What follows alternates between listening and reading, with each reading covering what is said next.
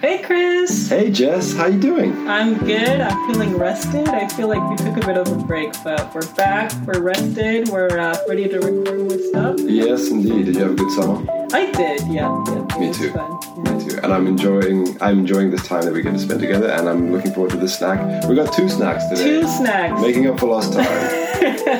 Explain to the people why we're having 2 snacks today. Well, I think it's because we want to have something to eat and something to drink, yes, which should be good. Okay. And also because we all are going to start doing a different kind of short podcast as well. Mm-hmm. And so we don't want to have a snack in a small, short podcast. It'll also eat up too much time.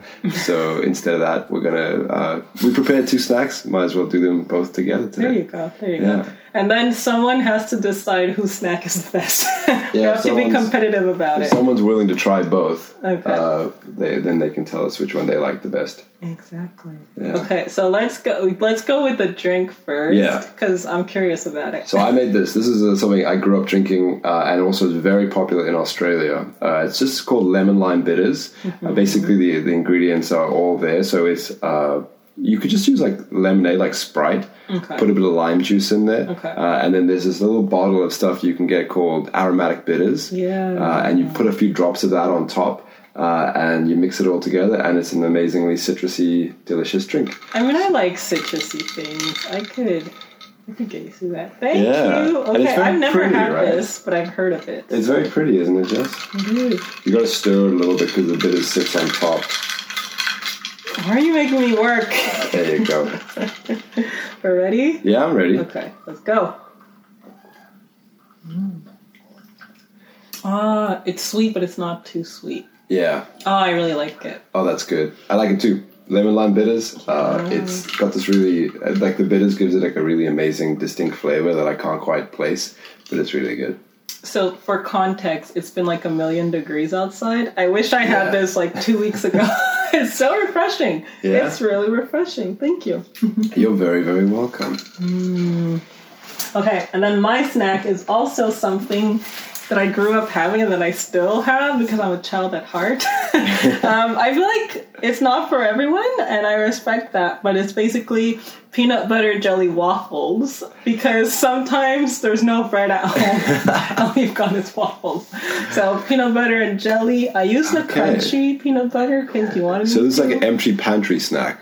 Like basically, you know, it's you know how many like things come out of when people can't find a certain ingredient, like shortages and stuff, and so they just choose something else, and they're like, "Oh wait, that works super well." So maybe you're going to find this is going to be on people's radar soon. I hope so. It's very simple. It's like those toaster waffles. Yeah. Peanut butter and jelly. Don't make them fancy. All right, I've never had this before. Let's give it a shot.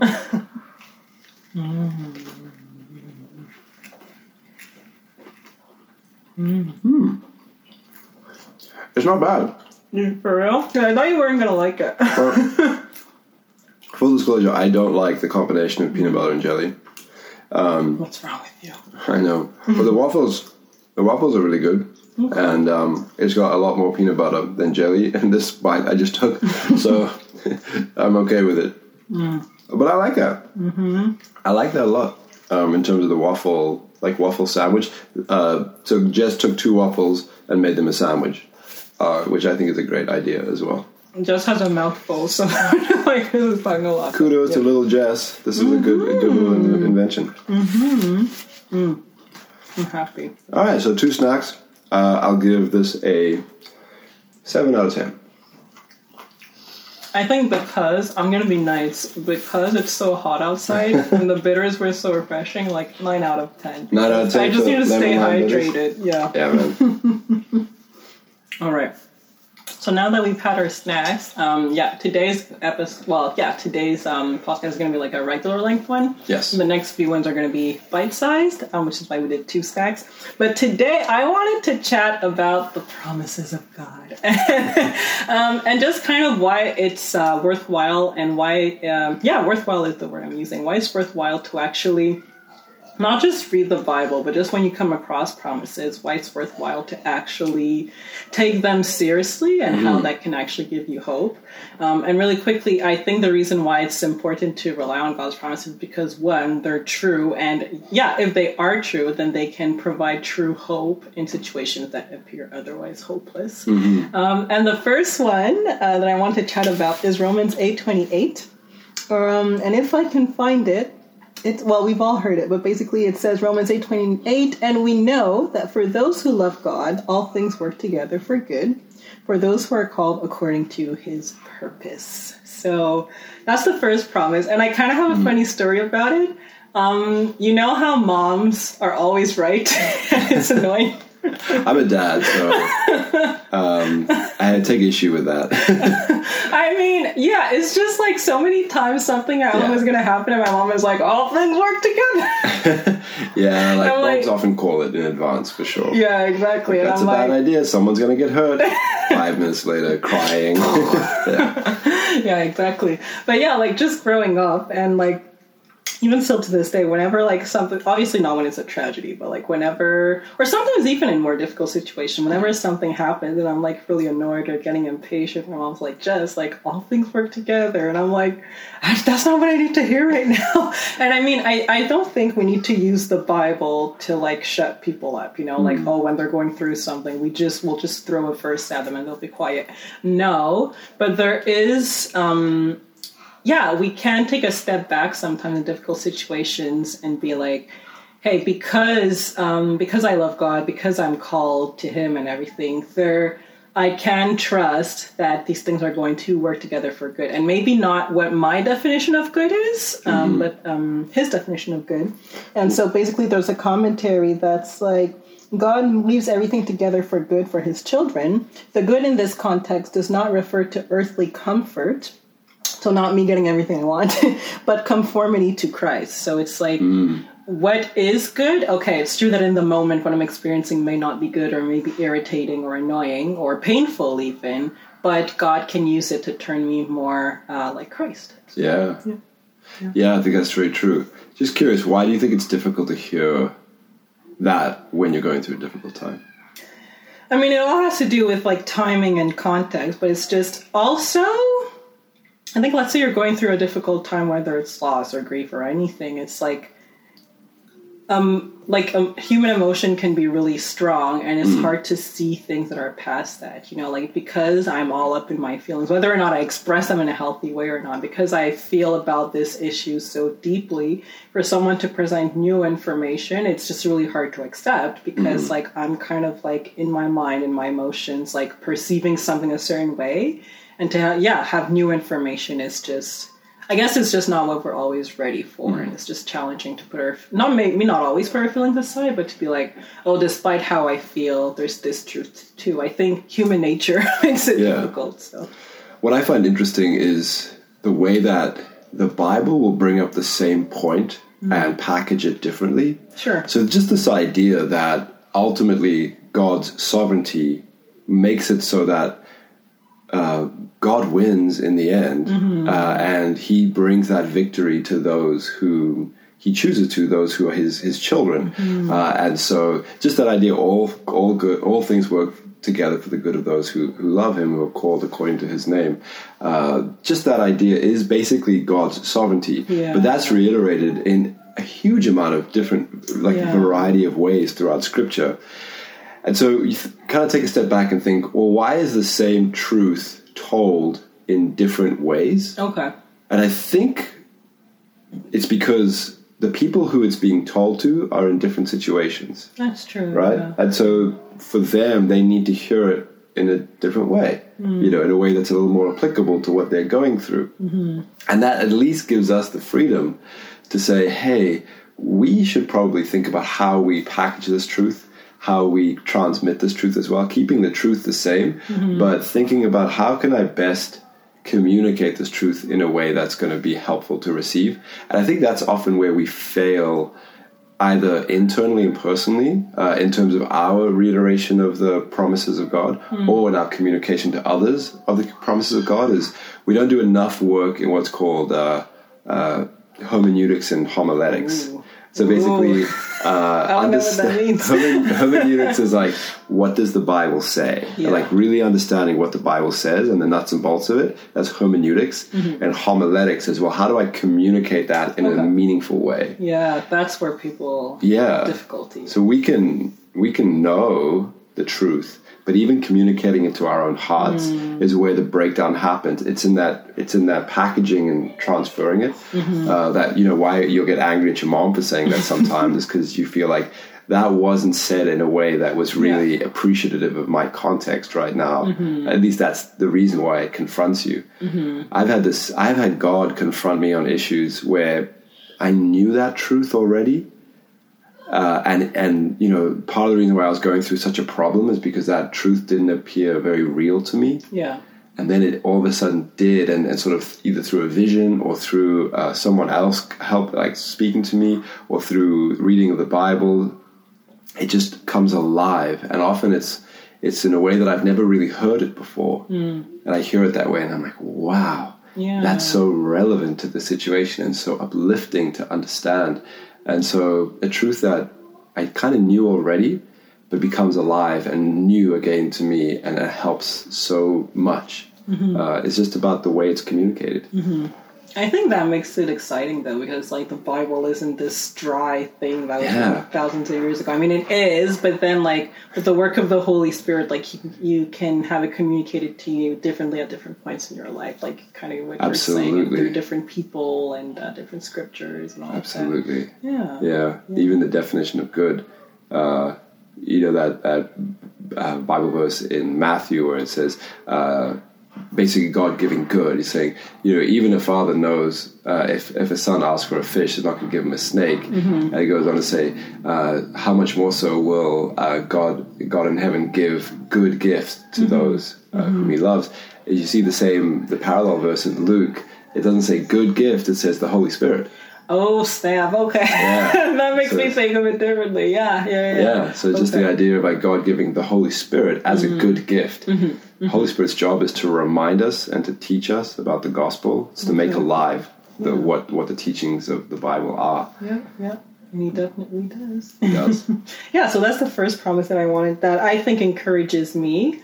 And it's exciting to think about how, like, it's all over Scripture, but we can learn about it differently throughout our lives. Another promise that I found really encouraging, it's in Revelation. So that whole, like, how do I communicate this without making people mad? So in Revelation 19:6-9, so basically, this book of the Bible is a hard one because it's like almost an entire vision. And if I'm not mistaken, it's a vision that John is communicating to like the persecuted church. So obviously people that are going through a really tough time.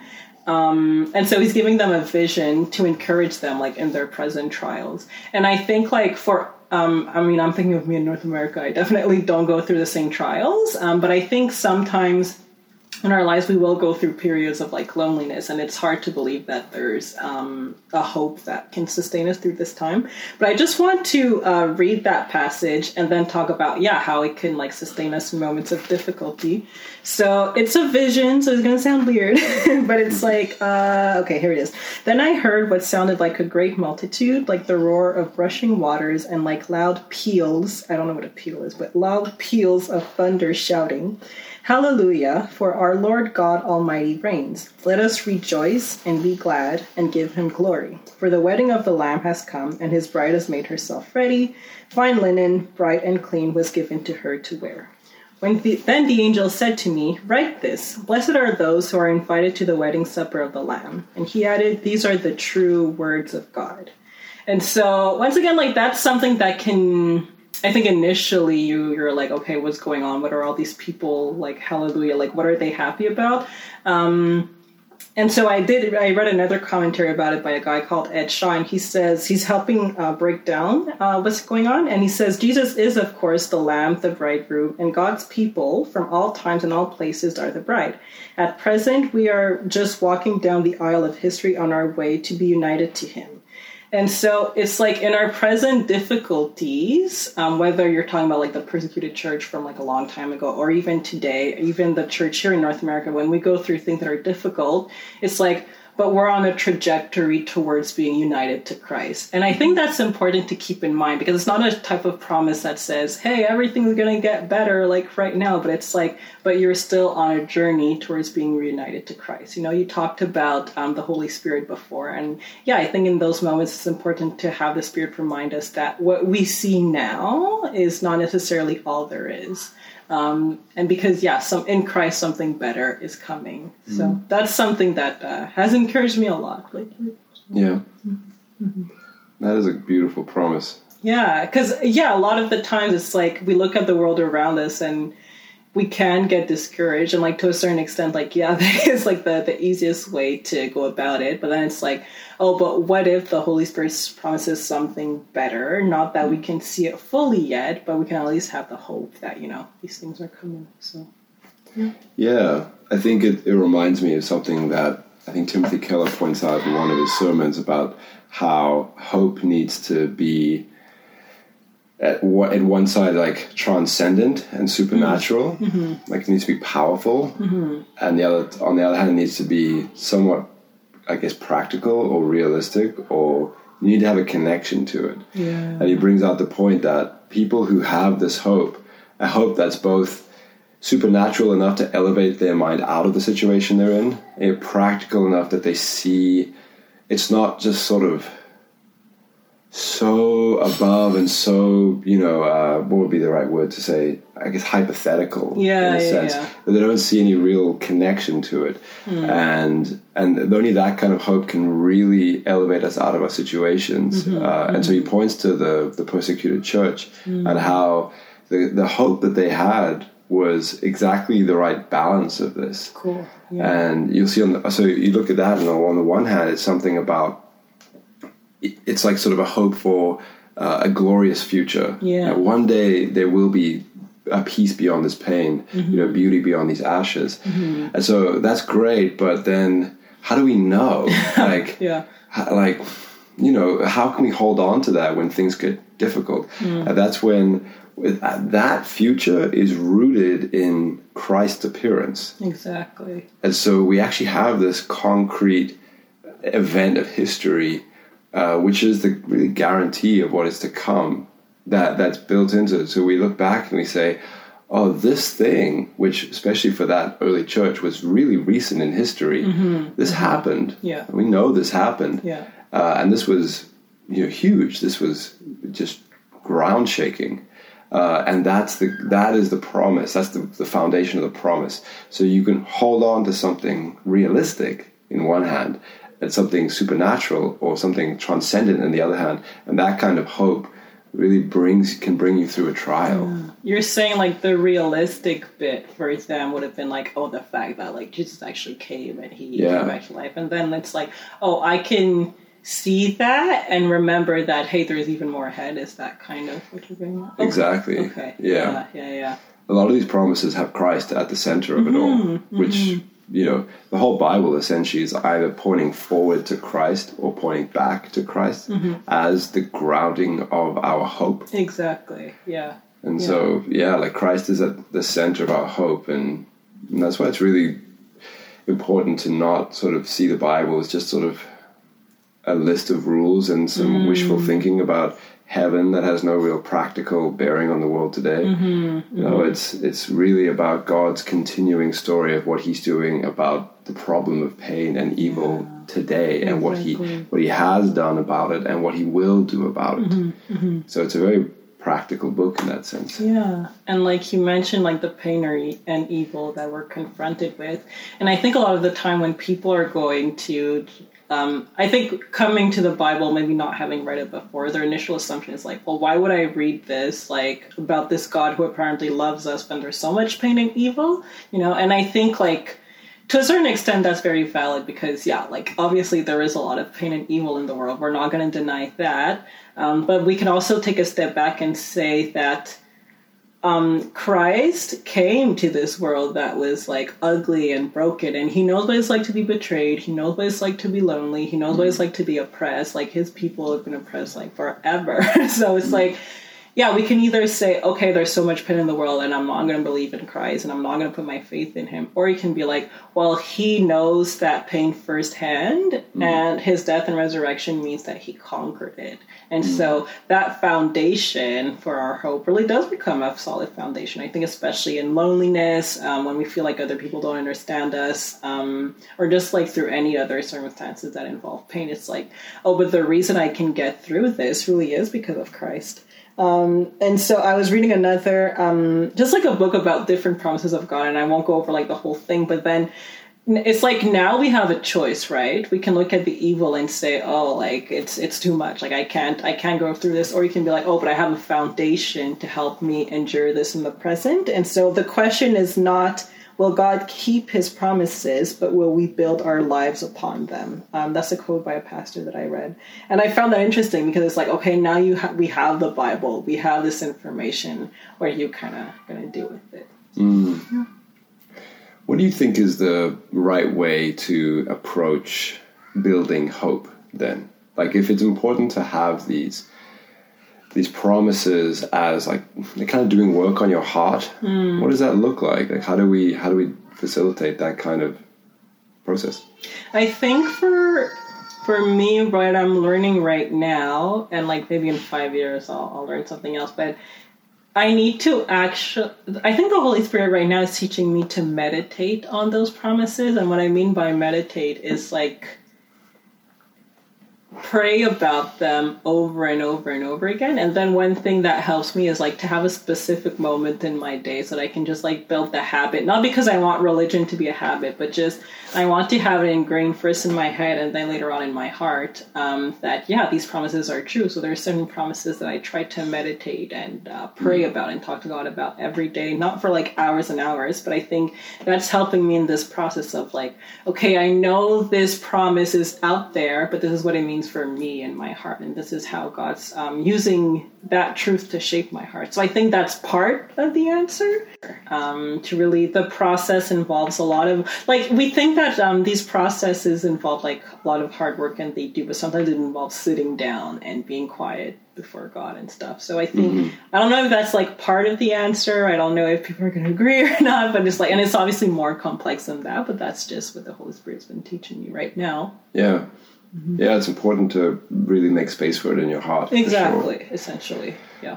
I think an interesting idea that I've been learning more about is I don't like the way it sounds, so I'll unpack it after I say it. But the idea is this, like, doubt your doubts. Ooh, I've heard of that. I've heard of that, yeah. And I'm not to say that you don't take doubts seriously, and I think especially when it comes to sort of intellectual questions, it is important to sort of look into these things. And if you have an issue with things, often there's actually great answers out there. But what I mean when I say doubt your doubts is kind of similar to like what your mom was trying to teach you. Like when you're going through a tough time, in that moment you feel like your interpretation of the events is real. True. And it's not just an interpretation, that's reality. And your reality is causing you to doubt. Doubt the promises of God, doubt the sufficiency of Christ, or doubt the plan, doubt something. And the only thing that you're not doubting in that moment is your doubt. It's me. Your doubt is like, that's the thing that's real and indisputable. My interpretation of these events is beyond question. And that's actually the problem. Like your interpretation is so what's like myopic, meaning like narrow-minded. Exactly. It's so shallow. It's so tiny. The window you see is so narrow that it's impossible for you to really understand what's going on. And so doubt your doubts means don't take your own difficulty with the situation as truth and as like, beyond question. Actually question that. And you even look at like what Jesus says about the nature of our hearts. being that, like the parable of the four soils. We have spiritual evil in this world that is trying to pull us away from the truth. We have our own hearts, which are so prone to, when suffering comes, just retracting inwardly, and or when competing desires come to follow after those instead of the truth. That it's really, our heart is a hostile place for the truth. And we have to do work to kind of till the soil of our heart, remove those weeds, deepen that soil of our heart. And part of that is just thinking, if I want to hold on to the truth, it does take work. And part of that work is questioning my own feelings about something and thinking, hold on, is this really what's going on? Or, is my suffering really because of what's happening? Or is my suffering a result of my reaction to what's happening? That's a good question. And I think often most of the suffering people are experiencing is a result of their reaction to the situation, and their reaction is actually something they could change. Yeah. I think doubt your doubts. Yeah, and I think with doubt your doubts, I think another reason why we should do that, and once again, I'm gonna have to unpack this, but I think for me, it can be very arrogant of me to see myself as like, oh yeah, I know what's happening in this situation. Yeah. I want to be careful, because I think when people are in a lot of pain, sometimes the appropriate thing is to like really listen and like kind of empathize and be there. But I'm just thinking of times where I was going through a situation and I had this reaction, and I was unwilling to change that reaction because I'm like, well, I'm right and I have a right to feel this way type of thing. And I know that in my heart that can reflect an arrogance. Not that like everyone who's going through pain is arrogant. That's not what I'm trying to say. But it's like the reason why we need to doubt our doubts is because, we just assume that we know that we assume that we know what we need. And so when we don't get that, we have a reaction and we hold on to that reaction through pride and everything. And it's hard to let go. I don't know if that makes sense, but it does. It definitely takes humility to do it. Yeah.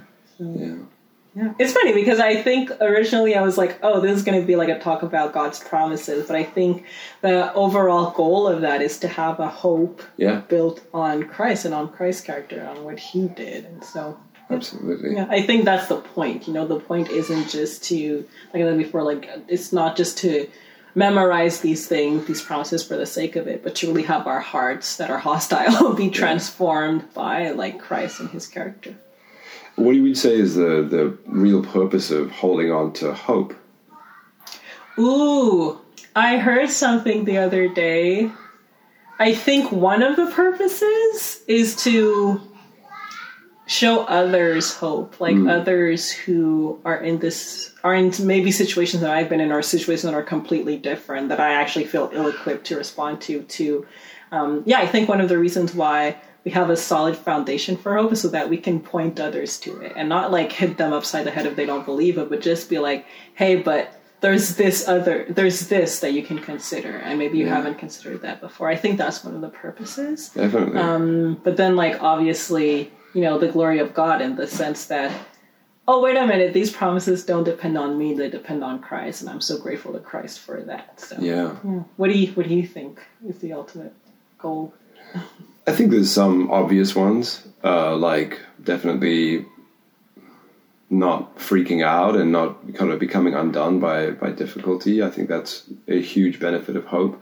But I think one that's maybe often overlooked is like it's an antidote to sin in some ways. I mean, not having a hope will lead you to sin, sin in all kinds of different ways. And hope is motivating to keep working at something, even if you don't see the obvious fruit of it, to keep going. And I think sometimes in order to build God's kingdom and fulfill the mandate he's given to us, we're going to need to continue working in situations that are very difficult. And hope gives us that disposition to be able to do that.